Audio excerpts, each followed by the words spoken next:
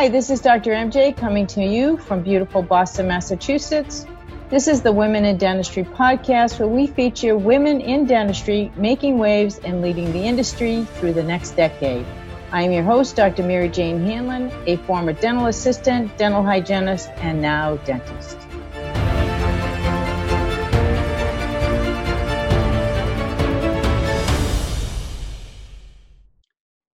I am pleased to introduce you today to Eleni Kelakos. Eleni is a presence and presentation expert and the Chief Transformational Officer of the Eleni Group, now well into its second decade.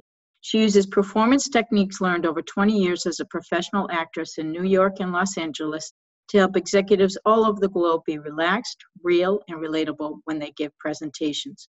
Her presentation skills coaching has brought dentists across the country to the next level. It is my pleasure now to introduce you to Eleni Kelakos.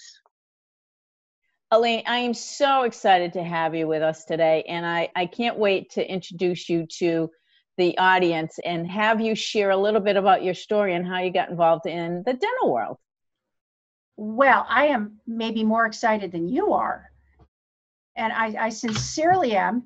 And, I started working with dentists as a presentation coach several years ago. I just once in a while, a dentist would come into my office and work with me. And I discovered that the dental world required public speaking periodically. I didn't know. It seemed that there was a need for dentists to be able to get up, train other people in their specialties, in their expertise, and as well as various dental conferences that required people to get up and give a good 5 or 10 minute speech that was often put in a competition format. There were all kinds of opportunities for speaking in the dental world. And over time, my pal, Mark LeBlanc, said to me, I know you're working with some dentists, but you need to move yourself toward the dental world a little bit more, because I think there's so many people in there who might need your services. And here's what, honestly, when I went to my very first dental conference, I fell in love. That's the way I'm going to put it. I fell in love. Basically, a wonderful group of what I call everyday healers, people who are there to heal and help and make a difference. I love working with everyday healers. And all eager to go out there and use their words to change their world. And that is really what not only attracted me, but has kept me involved ever since. Isn't that exciting? It's really, I have seen you in action. You have done an amazing job with so many great, talented speakers. And, in and of themselves, I know they have talent, but I know that you make them better because you coach at such a high level. So tell me a little bit about what that experience was first like, learning, we tend to be those anal retentive types, and we can be a little bit difficult to work with. I will just fully admit personally. Anyway, I just think that it could be tough on people from the outside, especially if you have a different personality. Most of us are that anal retentive perfectionist type, and we fit right into dentistry because that's the way we think. But somebody from not inside the profession may have some difficulty. So did you have any difficulty transitioning in? That's a wonderful question. The good news is I live near the University of Michigan and had worked with a lot of anally retentive doctors. And also in this area, I work with a lot of anally retentive people in tech, a lot of engineers. So I'm often working with people who get very excited about what's in the weeds. And my job is to help pull them back, bring it up to a level that the audience can understand, keep it clear, and above all, keep it human, accessible, relatable. And so it wasn't as foreign to me as you might think. And frankly, one of the things that I found with dentists was a great degree of enthusiasm, at least the ones I've worked with. Now, Enthusiasm, if you can get people to step away from the anal retentiveness and tell stories and connect from a human level and harness that enthusiasm, that is gold, as far as I'm concerned. That's what I have found. Very good, because I just spent a fair amount of time in my study group talking to my students about stories and how important it is to have their, I actually used Mark LeBlanc's book as a way to teach them about their personal statement, their personal paragraph, and then developing their personal story. And I worked one-on-one with a couple of students, not too many, because, they don't understand how important that is yet. But I have worked with a couple of students to help refine that so that when they do a new patient exam and they're introducing themselves to the patient, they're very clear about what their statement and story is, because I think it's critically important to help engage and build that trust and relationship. I couldn't agree with you more. I personally don't think there is anything as effective as a story well told, and particularly a story that helps someone see how they can get from, I will say the word disaster, though it doesn't have to be disaster, from disaster in a sense to success, where you see an arc of possibility. People understand story. And I also work with a lot of entrepreneurs, and they are, most of them, small business owners, right? Like so many dentists, they have their own practices, so to speak. And I'm always saying, you are collecting stories every single day. You have stories that have to do with the patients that you're serving. You have stories that you overhear.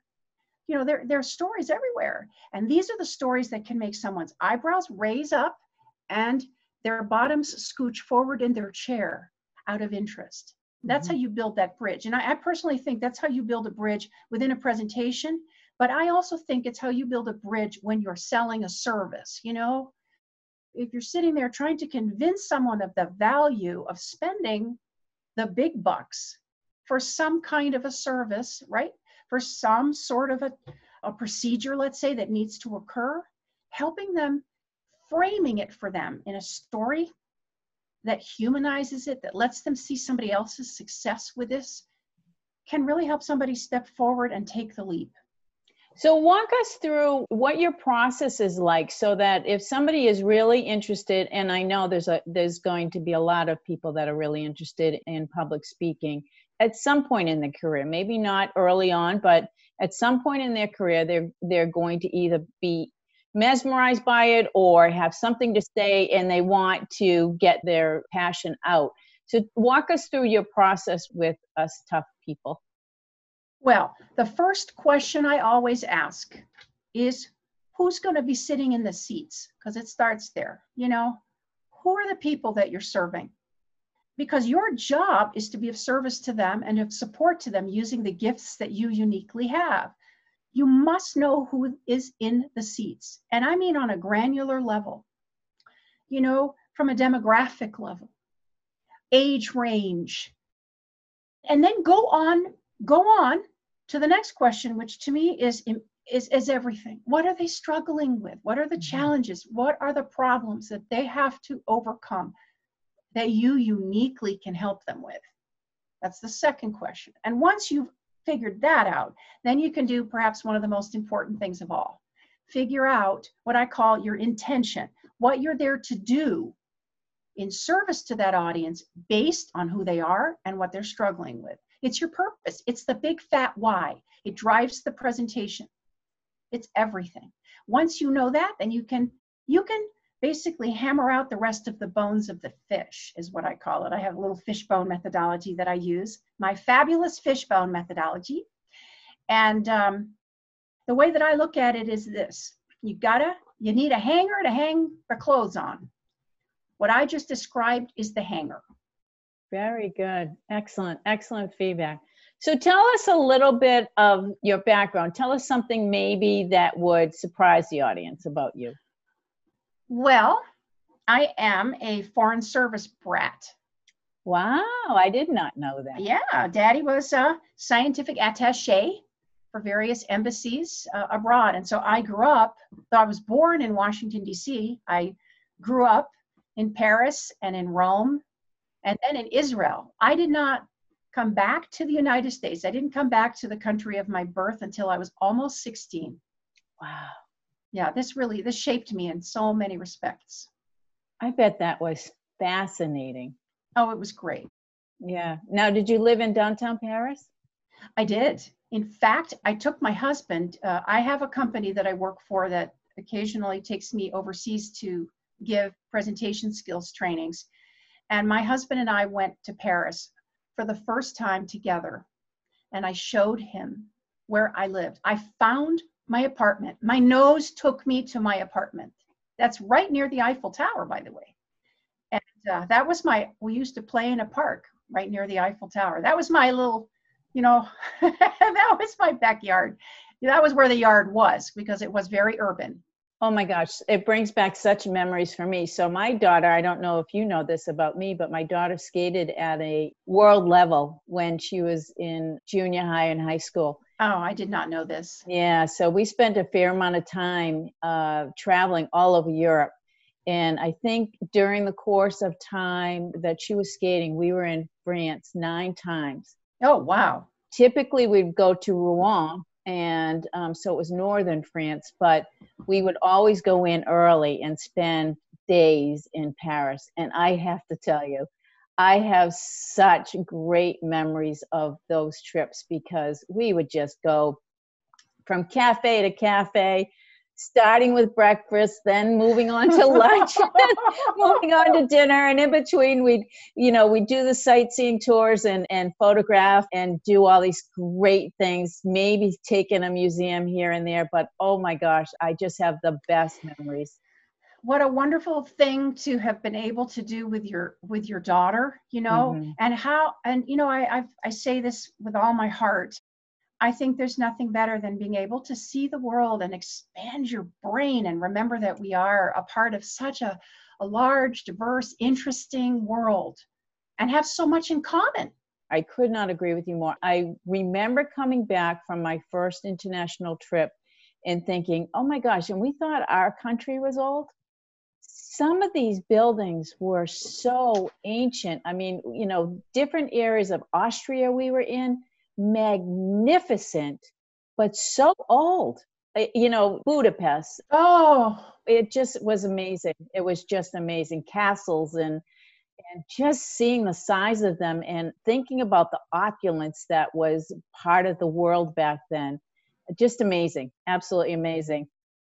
We are not even in our teens in this country by comparison. No, absolutely not. We're still little babies. And I do think that they live a lifestyle that maybe now during this crisis that we're partaking in is much more realistic, and hopefully we can start thinking that way. They only buy what they need for dinner that night. The outdoor markets in Rouen were unbelievable. Incredible. Yeah, and the food was delicious. Even clothing, choosing to wear clothing that is of really good quality, having a few really good pieces instead of just a bunch of throwaway pieces you'll wear for one season, or 800 pairs of shoes.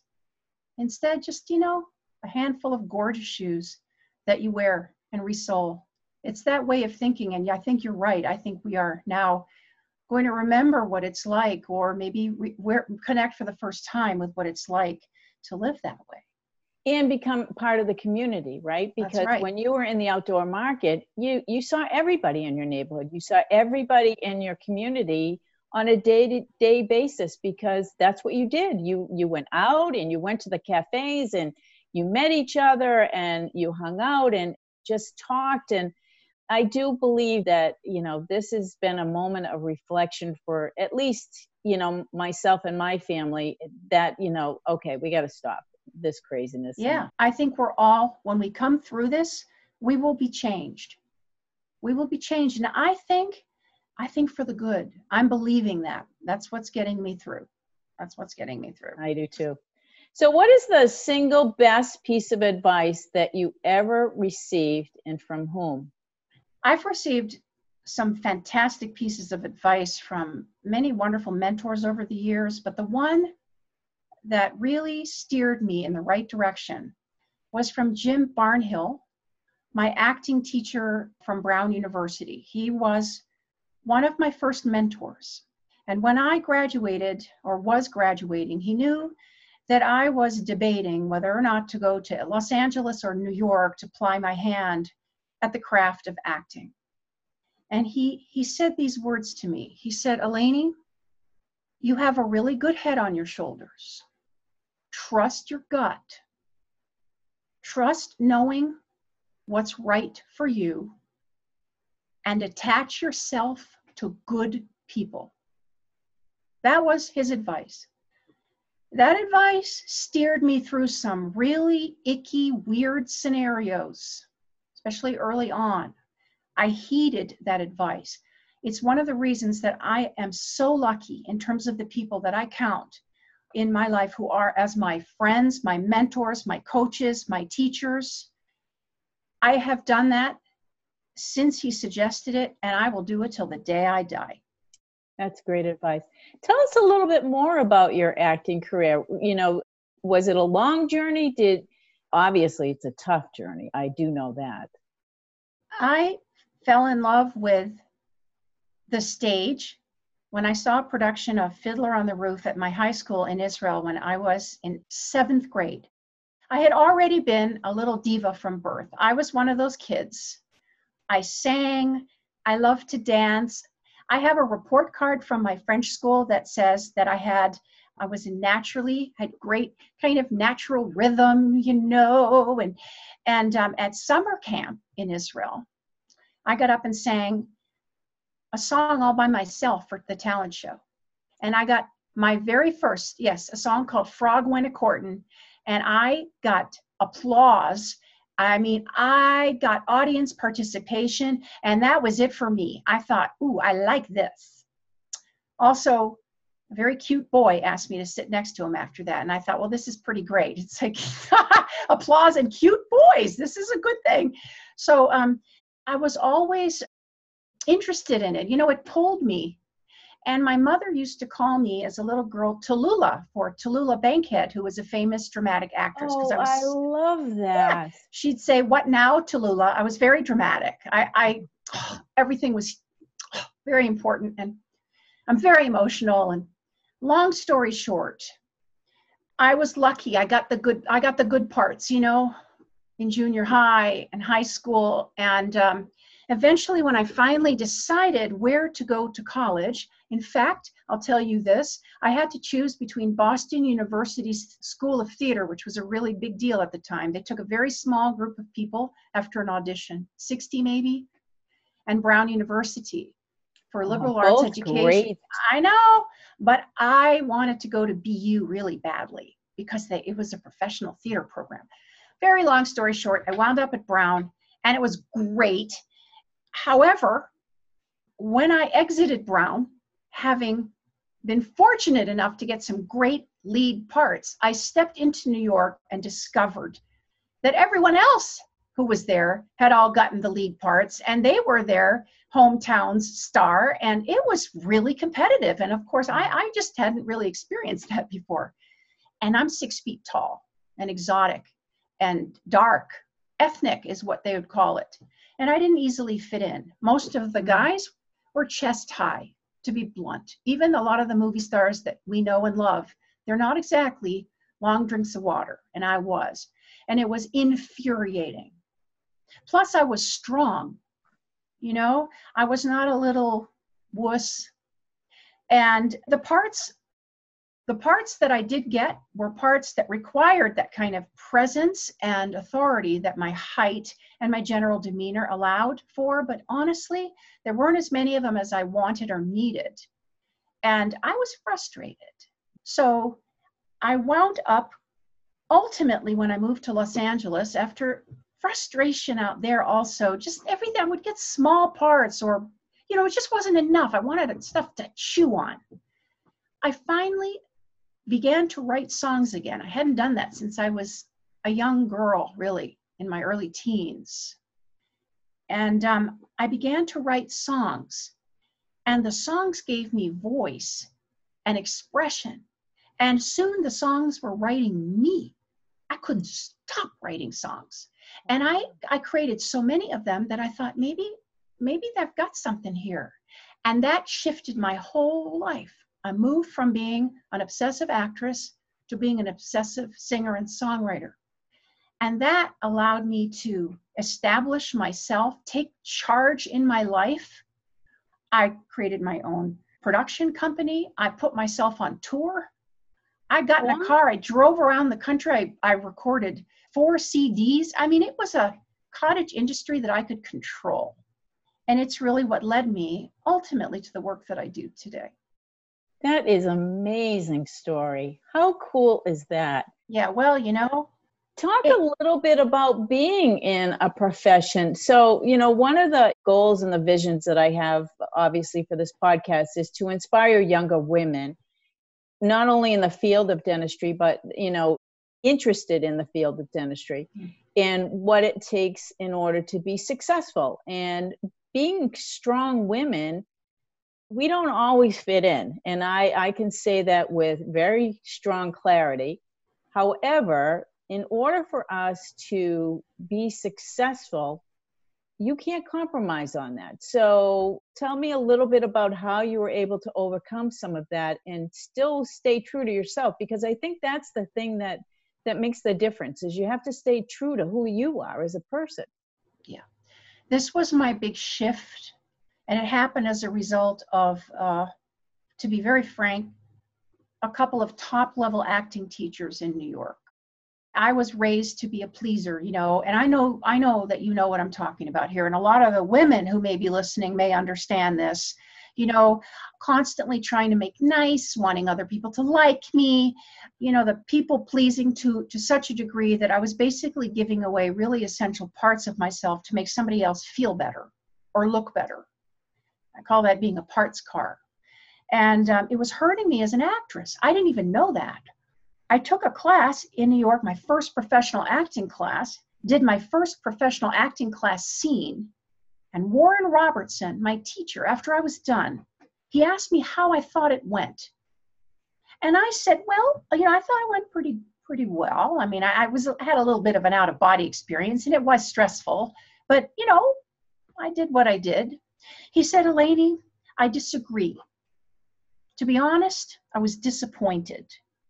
And for me, that's like kryptonite. That's like the worst word you could ever use, you know. He said, you know why? For one thing, you were making Saturday morning cartoon faces, but we'll deal with that later. For another, where were you?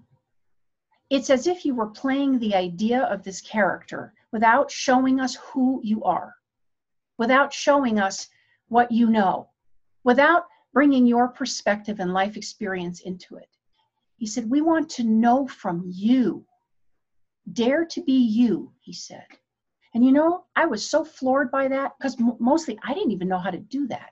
I didn't trust or believe that revealing myself was the way to go.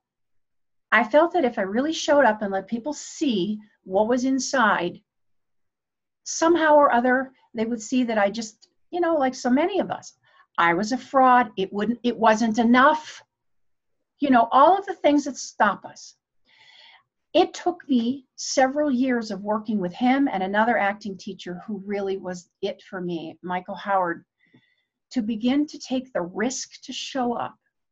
Stop trying to please, focus on doing the work that the scene required, bring my colors of my palette, if you will, to it, and not care whether someone liked it or didn't like it. And in auditions, I had to learn to stop caring whether someone liked me or didn't like me, or even gave me the job. I learned to focus on doing my job, bringing what I had, and then leaving. I'll tell you, this is why I do the work I do. Because, I mean, it's everything. This is it. For women in particular. Oh my gosh, you're singing my tune, because that level of unworthiness that most women feel, I don't know where that comes from. And I don't know why we have it, but we do. And, even at my age, there are moments in my life I can recognize them now and I can shake myself out of it. But younger women don't necessarily understand what's happening. And going back to your story about your teacher and first getting into New York and trying to please people, I too suffered from the same thing and had worked for several men in leadership roles, not in the field of dentistry, but in the restaurant industry before I started in dentistry. And I was a hard worker, and they realized it and capitalized on that. But I was in several compromising situations, and I know you know what I mean. And I do, and I know that world, I worked in it too. Exactly. And I was very fortunate to get out before, my gut told me, get out, before anything were to happen to me. But it is amazing what we don't understand and how easily manipulated younger women can be. And I think if we could do anything to inspire them to think before they get themselves into a compromising situation. And I do know that many women today, are growing up with strong moms. Like I know I would never have to worry about my daughter, because my daughter would probably kick some guy's butt. No. Because I brought her up with the understanding that, these things should never happen to you. Period. End of conversation. And you should never allow anybody to make you feel bad, because that's somebody else portraying their insecurities on you, not the other way around. And I think if we could find a way to teach young women those concepts early on, that we'd have so much stronger women out there. And I know I agree. Yeah, I know environment plays a lot into it, but gosh, I wish we could just shake some girls and say, don't do that, Well, I really think that some of this has been baked into us. We've been in a one down power position since practically the beginning of time. We have been basically told that we are worth less. We are given that information on a daily basis in many ways, some subtle and some not. We've been objectified. We've been treated poorly. We've been hurt or even killed for talking back, speaking up, standing out. We've been penalized for doing things that aren't, quote, appropriate. Over the years, over the generations, we are learning. And it's hard to hold up those boundaries. I work with a lot of women, and it's a special, for me, that's a place that's very special for me. I feel like I'm in my legacy years now, and I love to work with both men and women, but I am especially devoted to helping women not only find their voice, but have the courage to put it out there. And I mean, not simply on a public speaking platform, which I think is essential, by the way. We need more women on speaking platforms, virtual or otherwise, period. More women's voices. But I also feel we need more women's voices in boardrooms where decisions are being made. And we need women to help themselves stop doing some very simple things, like second guessing themselves constantly, stopping themselves from speaking out if it doesn't seem like it's perfect yet. We need to learn to be messy. We need to learn to take risks. We need to learn to dive in, because men do this all the time. Yeah, they're fine. They're always at the table. And many times we sit in the back of the room. And why do we sit in the back of the room? Sheryl Sandberg wrote a whole book on that. Why do we sit in the back of the room? Sit at the table, girls. Exactly. We have to decide to sit at the table first, and then we have to find the courage to do it. And sometimes it just speaking up once is better than not speaking up at all. That's what I always say. Give it a shot. Give it a shot. But I want to say something else too. For those of us who are building businesses, it's damn hard. Those of us in the world just trying to make something of ourselves, it's hard. those of us who are in worlds where we can sometimes come face to face with absolute obvious sexism and misogyny and all of those things, that makes it even worse. We have to learn to know what those boundaries are for ourselves, and we have to do the scary thing and hold those boundaries. And it's not easy. I think back, I'm with you. I think back to the restaurant jobs I had, because remember, I was an actress. I think back to how many times the Me Too moments. I made a list. It went on forever. I have stories that will curl your toes, and I was pretty good at nipping things in the bud. But I remember a circumstance I was in, and this did not occur to me. It happened to a younger woman, and this addresses what you were saying. I think the older women really do need to be able to mentor as much as possible around this. Because sometimes someone who's very young, and I'm thinking of an 18-year-old now, who was in a play with me in Pittsburgh. There were a lot of older men in this play, probably maybe 5 who had leading parts. And every day, this young woman would come in. She was adorable. She was buxom and curvy and very, very naive. And every day, they would do 2 things.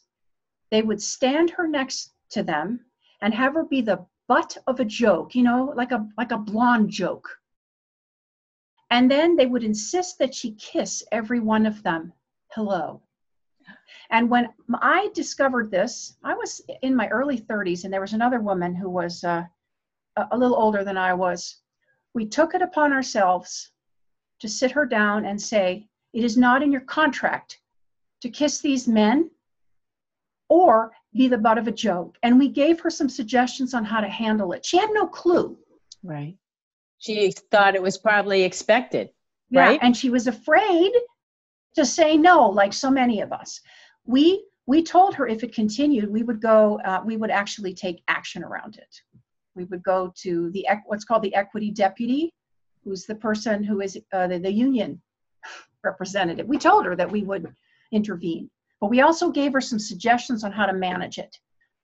And she was so relieved. I'll never forget this. I've thought of her a million times and wondered how she's fared in the world, It takes grit to do that. It takes being willing to not be liked. It takes being willing to have someone look at you and go, you take things too seriously. You have no sense of humor. You're just like every other girl. Just like every other girl. Think you're better than everybody. Oh my God. You and I could talk all day about this. Oh, we could, absolutely. Plenty of stories. One piece of advice that you would give them, we'll wrap it up with that. One piece of advice that you would give them. One piece of advice that I would strongly suggest: trust yourself. As women in particular, we tend to look outside for affirmation. It's not to say, don't go and get advice from great people. That is fine and good. But learn to begin to trust what you know is right for you. I wish I had done that earlier in my life. I would tell that to my younger self. Trust yourself. Know what you know and know that it's enough. And we are enough, just the way we are. Whatever age we are at, wherever we are in our life, whatever our experiences are, we are enough. And in that moment in time, that is all that matters. And I know that doesn't come for many years, and with wisdom it comes, and experience, but oh my gosh, I wish I could just, like put it in a little dropper and have them drink it or something, just so that we could get it to them earlier, because, goodness gracious, nobody wants to go through some of those experiences. I wouldn't want anyone that I know to go through some of those experiences. I know, me neither. I wouldn't wish them on anybody. I know. All right, let's go to something fun. Let's go to something else. Is there anybody in dentistry who inspires you that you've met so far? Yes, there are so many. I bet. And there are 2 in particular. One of them is my client and pal, Susan Cotton. Oh, yeah. I love this woman. I mean, I just have to tell you, I have so many amazing clients. I love them all. I consider them to be my pals. I bring Susan up because she began to have some issues with her ability to work as a hygienist, and because of physical issues that came up for her. And here she was suddenly looking at a life without being able to do her life's work. And so she reinvented herself, if you will. She decided that she would go out there and pursue her passion to help hygienists remember the power they have to detect oral cancer. And when I first started working with her, she was just making this shift. And it was scary. But this woman launched herself in with both feet and her big heart.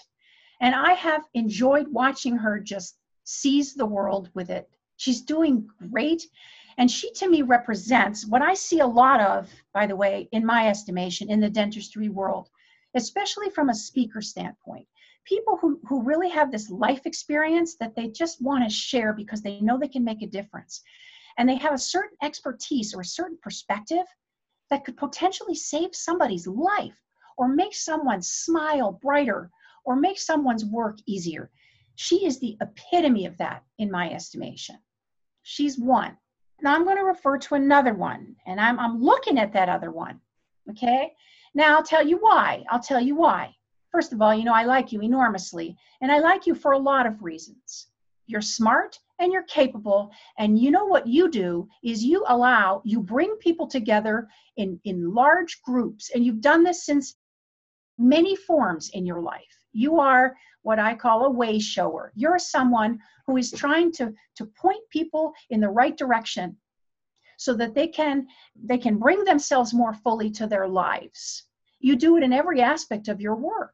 When the coronavirus hit, you punted and went, what I'm going to do? I'm going to put a couple of virtual platforms together that will allow me to have people like Eleni come and share their wisdom so that I can be of use and to help the students that I love, to help the women I want to support. I admire that. I think it is it, because I really think that the world needs more people like you. And I want to say this to the women who are listening. We need more women who are mentors. I see you as a mentor. It's just part and parcel of who you are. And you do it with this effortless grace, and you do it the way you are you. This is why I honestly fell in love with you. You are who you are, who you are, who you are. Or as my auntie from Lowell, Massachusetts would say, you are who you are, who you are. I love it. It's what I love about you, and it's because what I'm trying to activate or actualize in the clients that I work with. And to me, you represent that. And you're doing it on a large, ever-growing platform. You have moxie, you take risk. And I admire that. You're a risk taker. Well, I didn't think that was where that was going to go, but thank you. I'm like, I know you did. I'm so touched. Thank you. I am touched. You asked. Now I'm speechless. I don't know what to do. Don't you edit that out. Okay. All right. Okay. So who helped you most get to where you are today? So from a business standpoint, what has made the biggest difference for you in your professional career, where you are today? You've told us a little bit about your acting, but who's made the biggest difference for where you are today? Hands down, my coach, Mark LeBlanc. Hands down. I've been working with Mark since 2005? We are now buddies. He and his wife and my husband we vacation together. We're really close. But he met me when I was just beginning. I had started my coaching business, but I met him when I was making the transition from being a singer and songwriter to being a coach and trainer and speaker. I had been a coach at that point for, I think now, 3 years. And I was out there doing, I was still performing, and I had a one-woman show for young girls called The Tallest Poppy. and I was trying to help them achieve the best that they could be. It was based around a song that I wrote called The Tallest Poppy, about a little poppy in a field who went against the rule of the land, the law of the land. She grew past the limit sign, even though it was tough, and the bugs bit her, and other flowers turned their backs on her. She kept growing to be everything she could be, and all these little baby poppies followed suit. The song birthed a show, one-woman show, and it also birthed a workshop for young girls in middle school. And I was trying to figure out a way to really take this to a larger platform, and I found out about something called the National Speakers Association.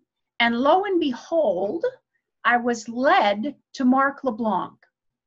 I was told, if you really want to help yourself take this to the next level, you should work with him. Mark is the one who helped me take that presentation and ultimately shift it into a signature keynote, my first signature keynote, called Touch the Sky for Adults. And he helped me make the shift from being a performer to being a professional speaker. He helped me think like a business professional.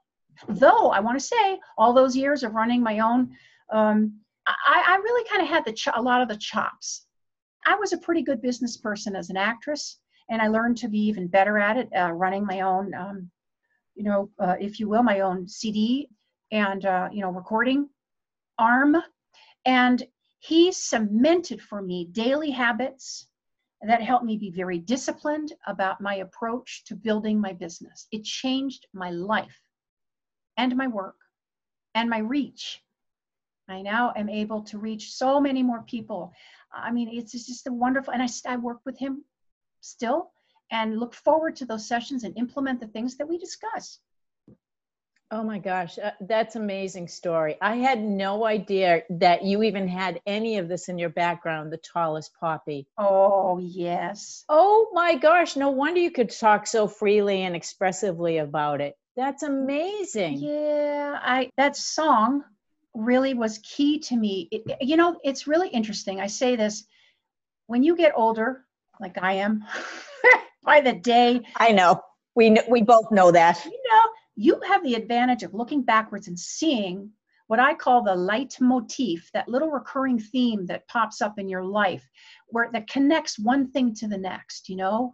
I have always, since I was a little kid, always been interested in, I've always seen the best in people. I've always wanted them to sort of blossom into the best that they could be. My motto, if you will, if I had a bumper sticker, it would say, be you, aim high.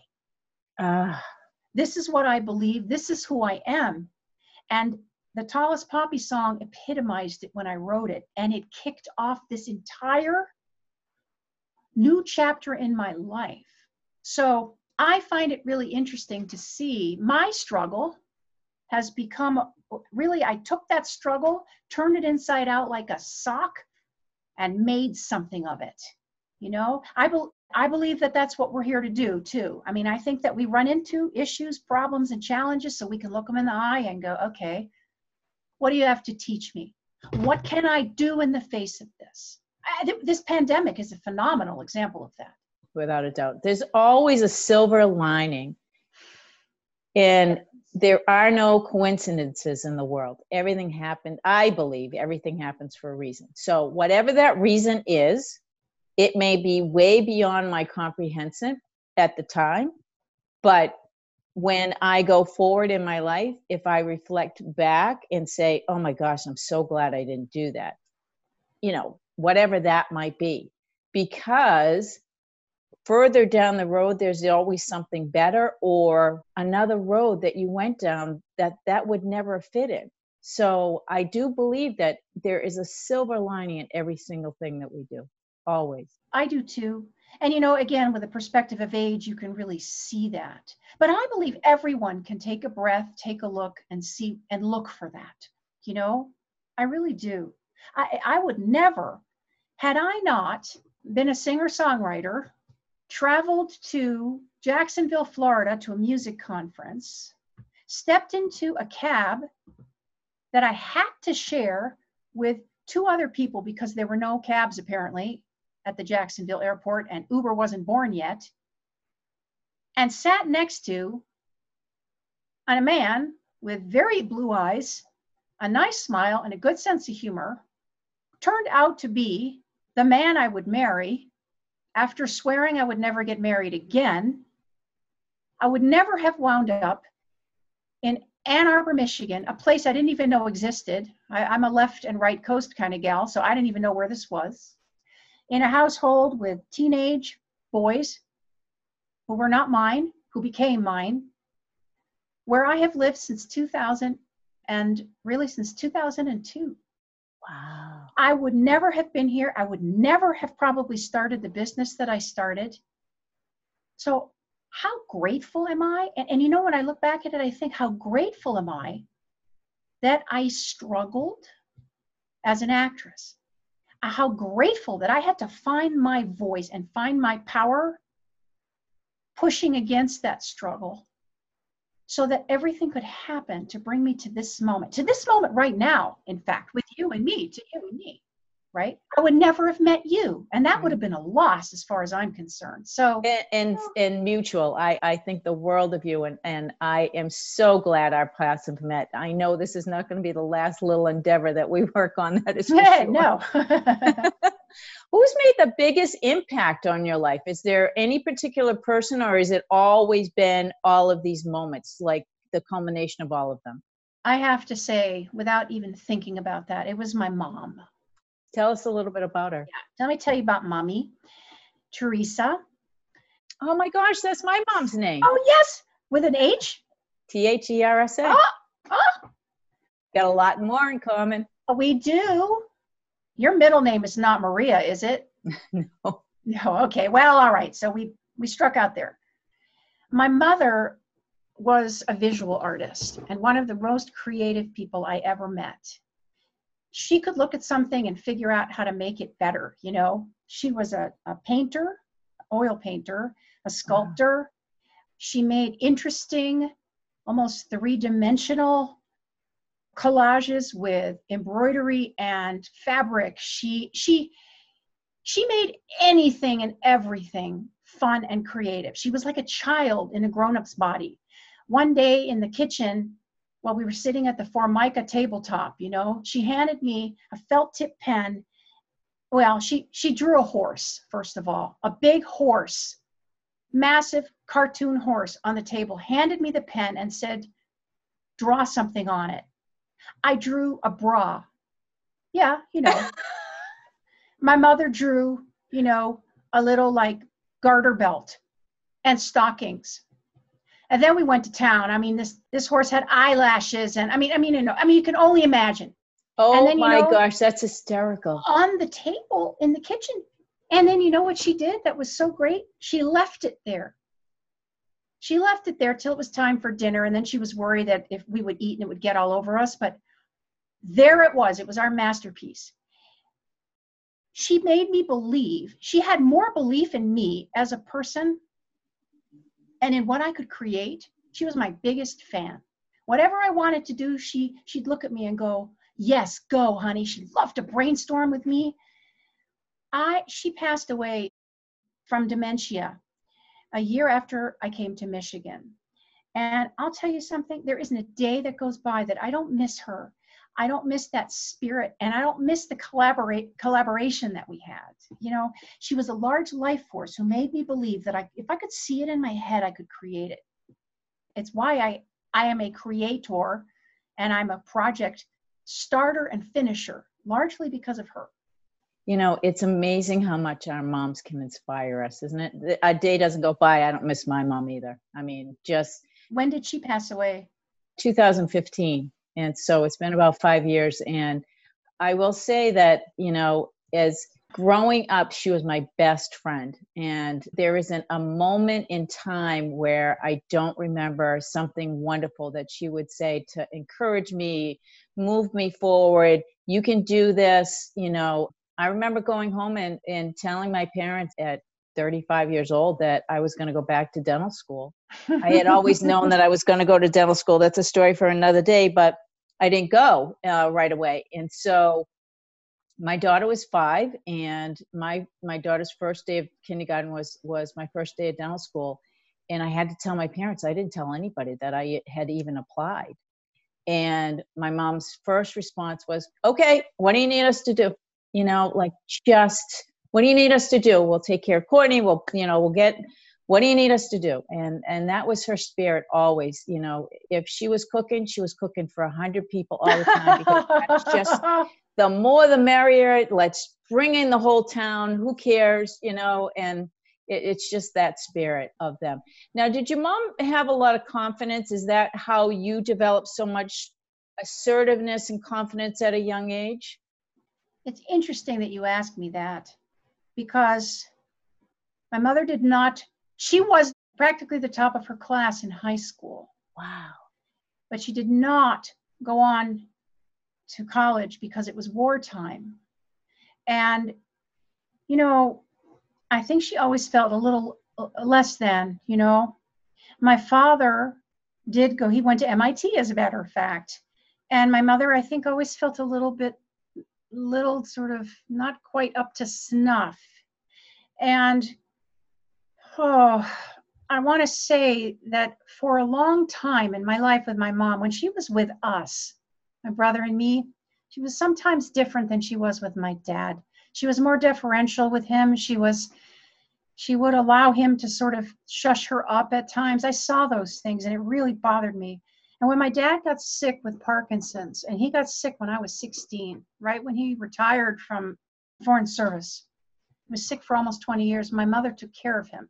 Oh, gosh. And it was during those 20 years that I saw my mother begin to step up to the plate. And I know this is going to sound so weird, but the weaker my father got, the stronger my mother became. She had it in her to run Chrysler, this woman, but she never had the chance to do it. But she ran their home and like a tight ship. She took care of that man. She took care of everything, and she became the one to make the decisions. She took over, and I watched that change. But I have got to be honest and tell you that growing up, I was hugely conflicted. I was strong. I talked back. I got in trouble for it, particularly with my dad. I came from a Greek background. Girls and boys were raised differently. Yes, I had confidence on one level. I did. I really did. I was raised to believe in myself. On the other hand, I was also raised to second guess myself. Wow. Because I was a female. I really was given the direction, yes, go to school, get a good education, but you know what? You're probably going to get married when you come out of it. And, there was a part of me that learned to acquiesce really early, especially to men. And so that was really fighting the part of me that had a pretty good spine, But over the years, the work that I did as an actress, the more, I've said this a million times because I talk about confidence, especially with women.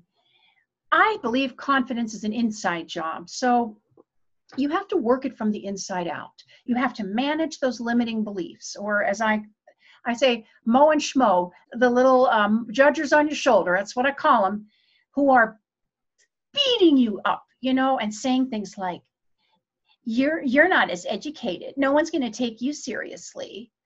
And things like that. You have to be able to manage the self-talk. You have to reframe those beliefs. You have to do the work to help yourself be more ready. Allow yourself to see what you've got going for you and build on those skill sets. It takes work, and we have to do that work. Now, that said, I say, this is what I say, preparation builds confidence. Confidence builds what I call transformational presence, taking up that space without apology. In those three, what I call the three presence planes, your physical presence, right? The meat suit that is yours to inhabit. Are you inhabiting it with a sense of ownership without apology? The voice that you're using, are you speaking in a way that commands attention, that is adult, authoritative, inviting, and that energetic presence. Your energetic presence that's defined by what you believe about yourself. Those inner voices can make that that vibe that you put out either push people away or pull them to you. And that's where you have to do that inner work. If you're not, if in the inside you don't feel good enough, no matter what you put on the outside of yourself, no matter the clothes you wear, the schools you go to, or any of the external trappings will not help you feel that strong sense of inner self and security. People sniff it out as if it was cologne. I mean, they can just sense it, and it's amazing how people will take advantage of that, especially the people I call bullies, right? There's that personality that will, because of their own insecurity, will beat you up to make you back off before they lose ground. That's right. But it's their own unworthiness or insecurity that makes them portray themselves like that. That's exactly right. Unbelievable. Great 3 Ps. I love that. Yeah, that's to me, that's everything. That notion of transformational presence is a really big part of my work. What I believe about that is that we're meant to exude our natural magnetic charisma, which is the same thing as this transformational presence. It just means life force, we're all born with it. But the problem is when we start, when we're little, we're not worried about people liking us or trying to please them. We're just being, we're examining our toes and making little spit bubbles, and people are fascinated by us without us trying to fascinate them.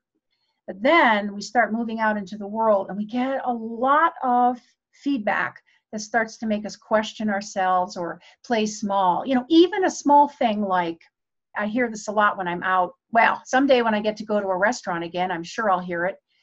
When a little child is there, a parent will say, use your indoor voice.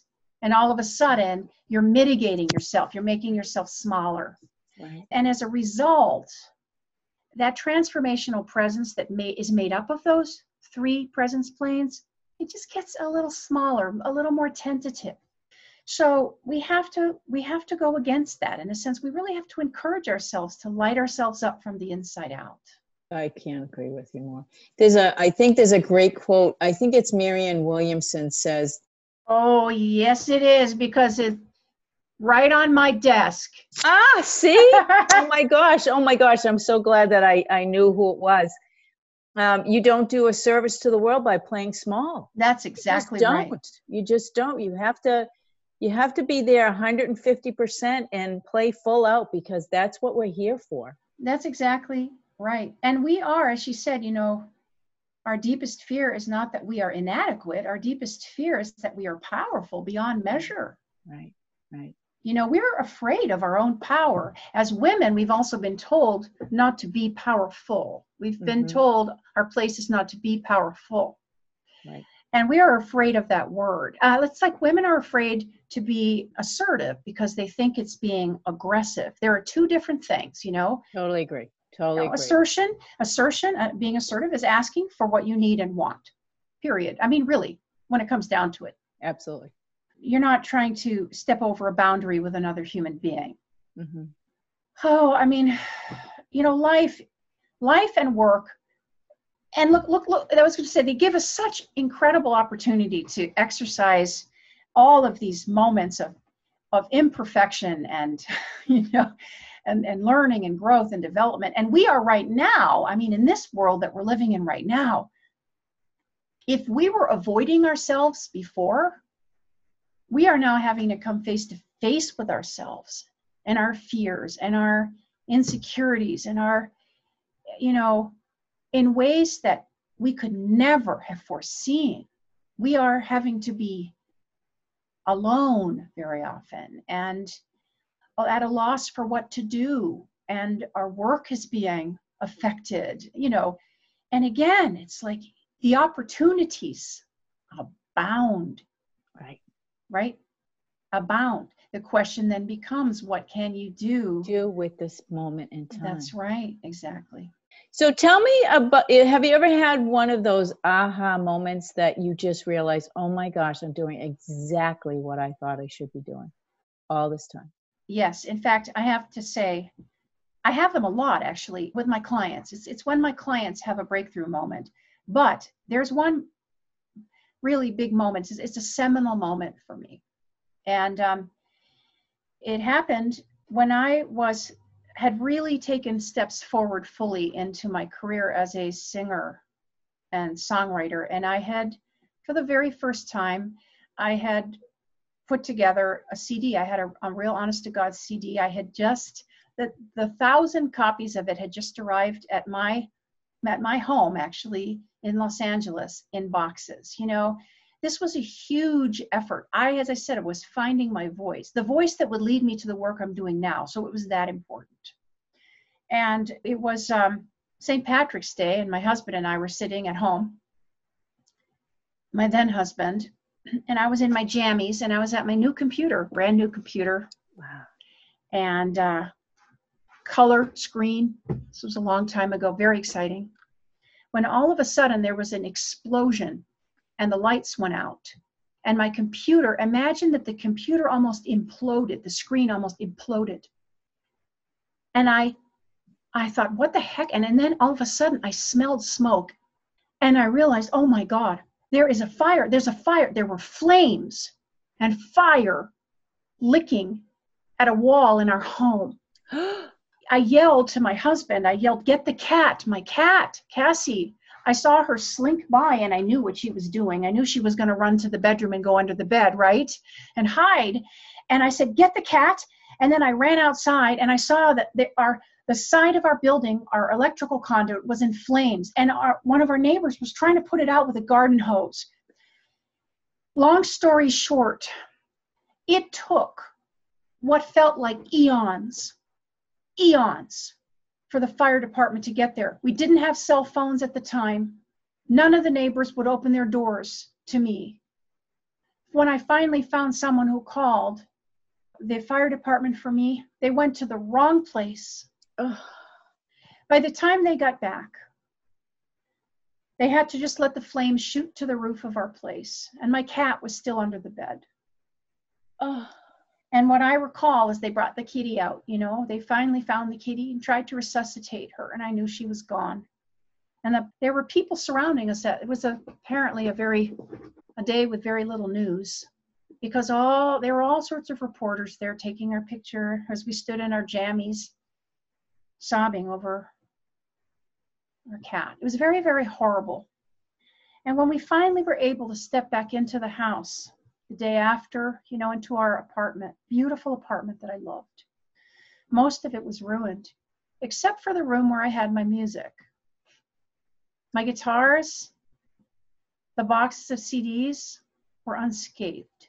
Oh my goodness. And I thought, wow. And then I realized that I had a performance to do in 3 days. And you know, I could have, if I'd wanted to, I could have gotten out of it, right? I mean, I had a great excuse, but the show must go on. That's where I come from. And I went to that. I strapped my guitar on that night and I went and I got on that stage and I gave a show like I've probably never given before or since. I was one raw human. I cried. I shared my story.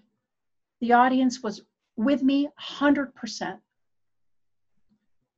When I was done, they gave me a standing ovation.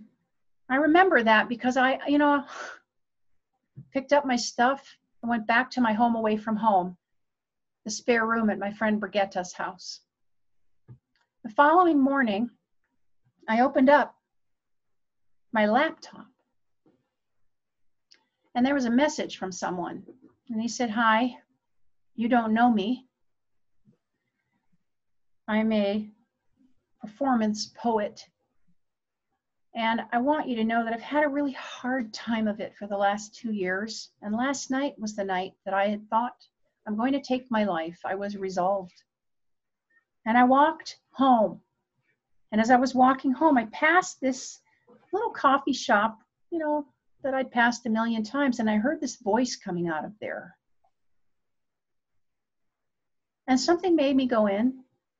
And then I sat and I listened to you as you just poured your heart out up there. And I thought, if Eleni can go through what she went through, if she can reveal herself to us in all her pain and still keep going, then I can too. So thank you, Eleni, for saving my life. Oh my gosh. And then he wrote a poem for me that I still have. It's one of my, all-time favorite possessions. In that moment, I knew that I was doing the right thing. I have felt that way in big ways and small ways pretty much ever since. The last part of my life involving my music, morphing into my Tallest Poppy show, moving into speaking, doing keynotes for large groups, doing trainings, doing coaching, writing books, all of the things that I'm doing now. I have these moments with people where they come up to me and they say, thank you. It's as if those words that you said, I needed to hear them today. Or, oh my God, thank you. I went and did my presentation and I knocked it out of the park. Or, oh my God, I got the gig. I went into the interview. I showed up. I was ready. All our work paid off. I got the job. Ugh. See, for me, that's it. And that's the big shift for me in my life. I stopped wanting the so-called glamour, if you will, of being center stage and the attention being on me. It shifted to being of service. That's been the biggest shift. So that's why that stuff matters so much to me and will matter to me till the day I die.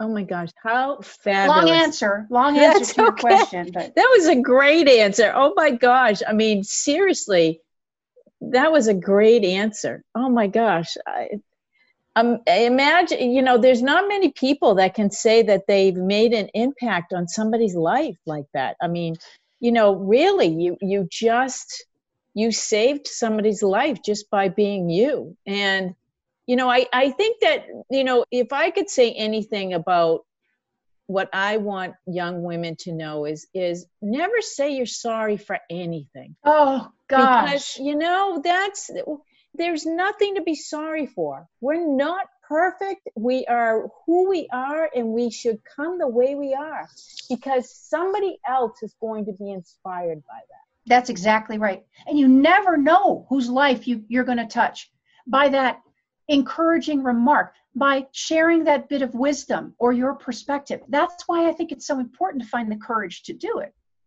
If you don't do it, think of the lives. Think of the people who needed exactly what you had to say or teach. Really, that's it to me. I think it's everything. It's why I think we're here as humans, each in our own way. And we've all been given these gifts that we're fortunate enough to have that we get to harness in service to that. I just find it so fascinating. I had no idea about any of your background. We connected immediately as soon as we met. And my vision for this is spot on with what you have done in your past. And you have contributed so much to this episode because it's exactly where I wanted to go. So thank you for that. Oh my God, you are as welcome as you could be. It's unbelievable. It's just unbelievable. Tell me a little bit about how you relieve stress. Because, we all have our moments of stress and, I'm trying to find ways all the time to relieve stress. And I just fascinated by what helps you. Well, high on my list is reading.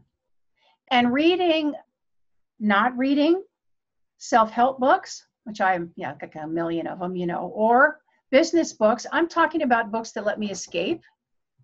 I love kind of books about, I'm serious, I'm just going to reveal myself to all, but I love books about vampires and like time travelers, and I like book series. I also like just fantastic literature, beautifully written. So I like to get immersed in a big fat book. And thank God for my Kindle, because I can do it at night when my husband's asleep next to me. That's one. That's huge for me, and it always has been.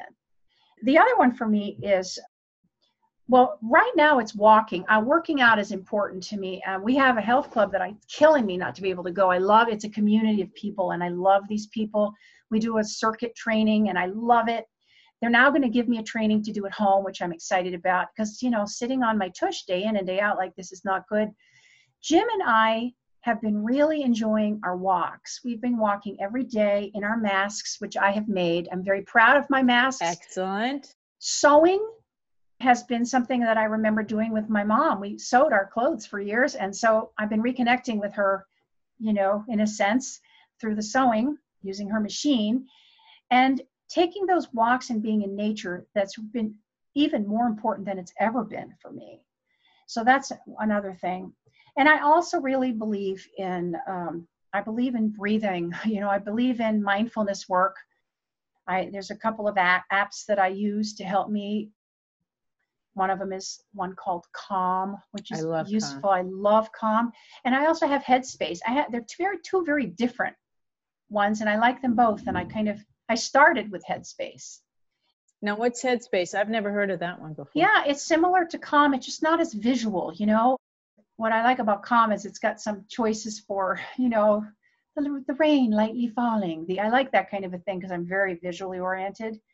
But it's a very similar thing where you can do series of meditations depending on your needs. It can combat anxiety. It can even help you figure out how to fall asleep more easily, or even they have some great little meditations to help you prepare your head, your body for when you step into a presentation.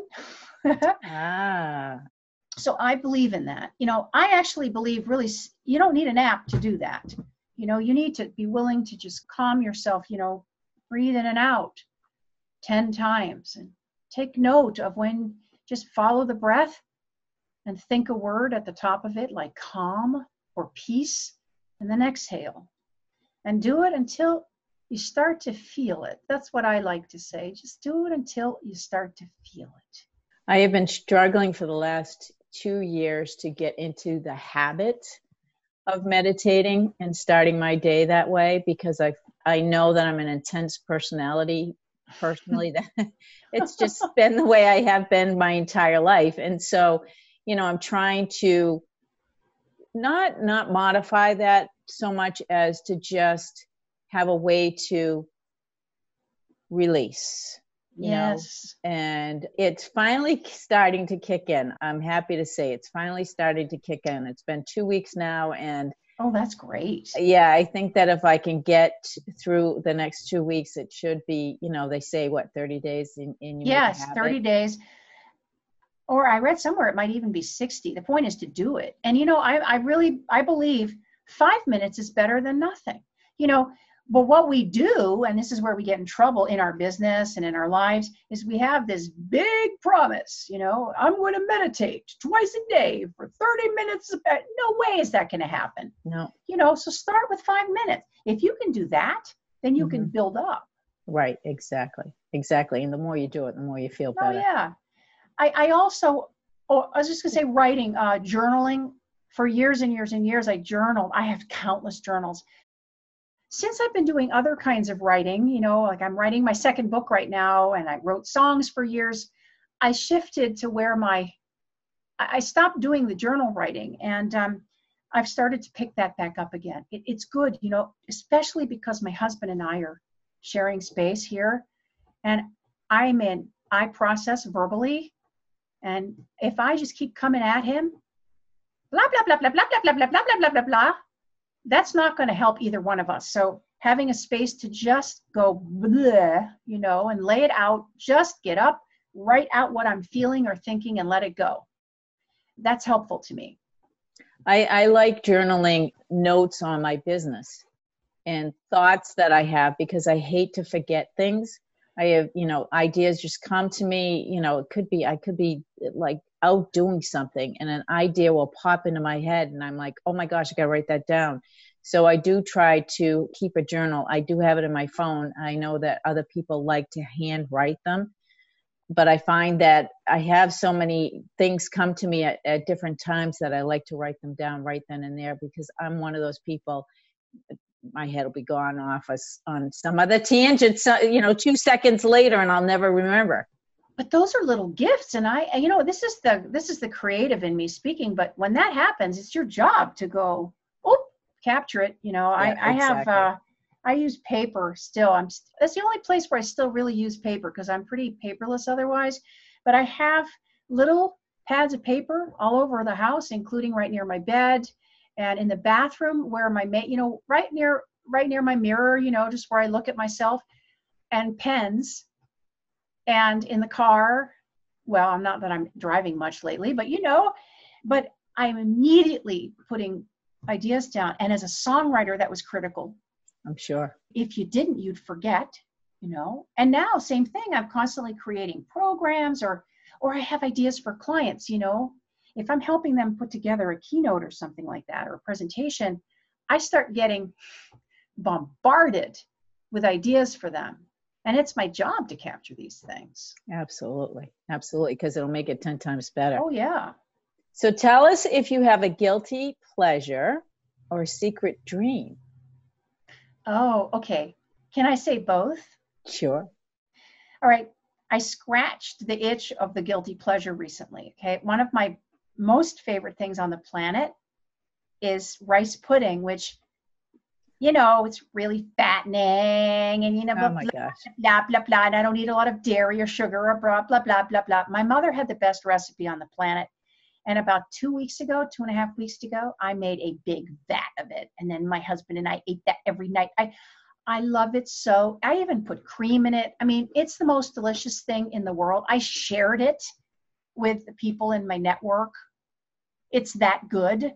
And, I think sometimes it's just really wonderful to let yourself indulge in something that just plain old makes you feel like a little kid, because that's what that does for me. Without a doubt. Yeah. And the other thing, you know what I always wanted to do? What? I always wanted to have a puppy farm. Oh. Yes, I love animals. And now my kitty's in the room here, so my cat is trying to get me to go feed her dinner eventually, and she's been rubbing up against me. I'm a cat person now, but when I was a little girl, my brother was the cat person and I was the dog person. That's how we divided it up. And I used to dream of having like a place where I could have a million little puppies, and I could go and smell their little bellies and like play with them all. And, and so I'm still disgusting around little puppies or kittens or anything like that. It is one of my greatest joys to be around any little tiny fuzzy baby like that. I love them. I don't even know how to explain. I just turn into a 5-year-old. So there you have it, Oh, I love them too.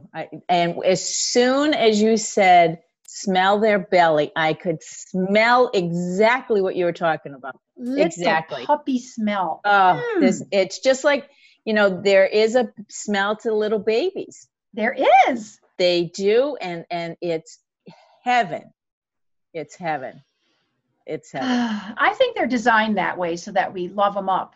Considering what's coming out the other end, you see, that has to kind of, there's got to be a balance. Oh my gosh, that's awesome. That's awesome. So when you're having a bad day, how do you turn it around and keep your emotions from sucking you in? There are times when you can get overwhelmed, and it can instantaneously change your mood. And I've had experiences even with patients in the chair where, I've let something get to me, and it's affected the way the interaction with my patient and I would go. And I had to learn right away, quickly, how to manage that after my assistant would kick me under the chair. So how do you do it? Well, that's a brilliant question, and one I struggled with a lot because I'm an emotional person. I get very involved emotionally with things as they're occurring. And, it was my spiritual counselor, called her. She was a coach that I had for many years in Los Angeles. One of the best teachers I ever had, Sanda Jasper. I called her one day because I was sort of frozen in fear in my apartment. I went to the bad side. You know what I mean? I let myself get overwhelmed. And then I really was just kind of frozen in fear. I didn't know what to do. And I did something that was uncharacteristic of me. I picked up the phone and I called her. Wow. I would normally tend to just go inward and roll around with everything going on in my head. And this is what she told me to do. And I've been doing these things ever since. The first thing she said is get up and move to another room, or go outside if you can. Change your immediate environment. If you're in bed, get out of bed. Even if it's really hard. If you're sitting, stand up. If you're inside, go out. I mean, it's a little simple thing. If you're really stuck, especially, right? Then she said, reach out. She said, which is what you did. She said, you called me. Pick up the phone, outreach. Take the risk of calling someone or speaking to someone about what you're feeling. Now, again, that was so uncharacteristic of me, but now I will do that now more than I ever did. And I do that with my husband, God love him, who helps to pull me up out of the well. Sometimes I need to just talk it through the well. I go into the well, as he calls it, and I just need to talk it out and be heard. Even just the act of sharing it helps me. Absolutely. And then the third thing, it's again, write it out. Mm-hmm. It's that journaling that we talked about again. Write it out, make sense of it on paper, take it out of you and put it somewhere. So really, honestly, those three things were game changers for me, and I still use them. Yeah, I remember a moment in time when I was struggling with something really, during that time it was pretty traumatic for me, and I wrote it all out and I put it in an envelope and I set it on fire. Oh, what a great thing.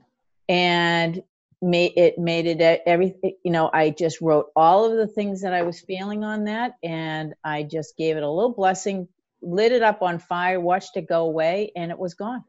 It was an amazing reaction. And I don't know if I had heard that from somebody or if I learned. I have no idea where that came from, to be honest with you, but that's how I dealt with it. So great. I think that anything ritualistic like that is so useful. I love that you did that. Yeah, I too.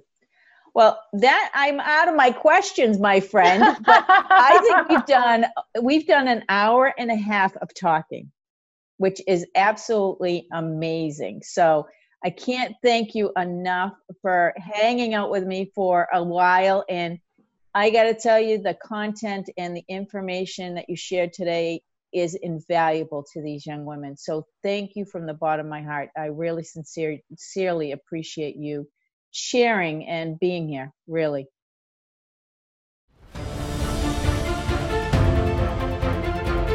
Thank you so much for listening to the Women in Dentistry podcast with Dr. MJ Hanlon. If you like our show and want to know more about us, check out our website, thewomenindentistry.com, or please leave us a review on iTunes. Join us for our next episode as we bring you another amazing woman leading the way for the next generation.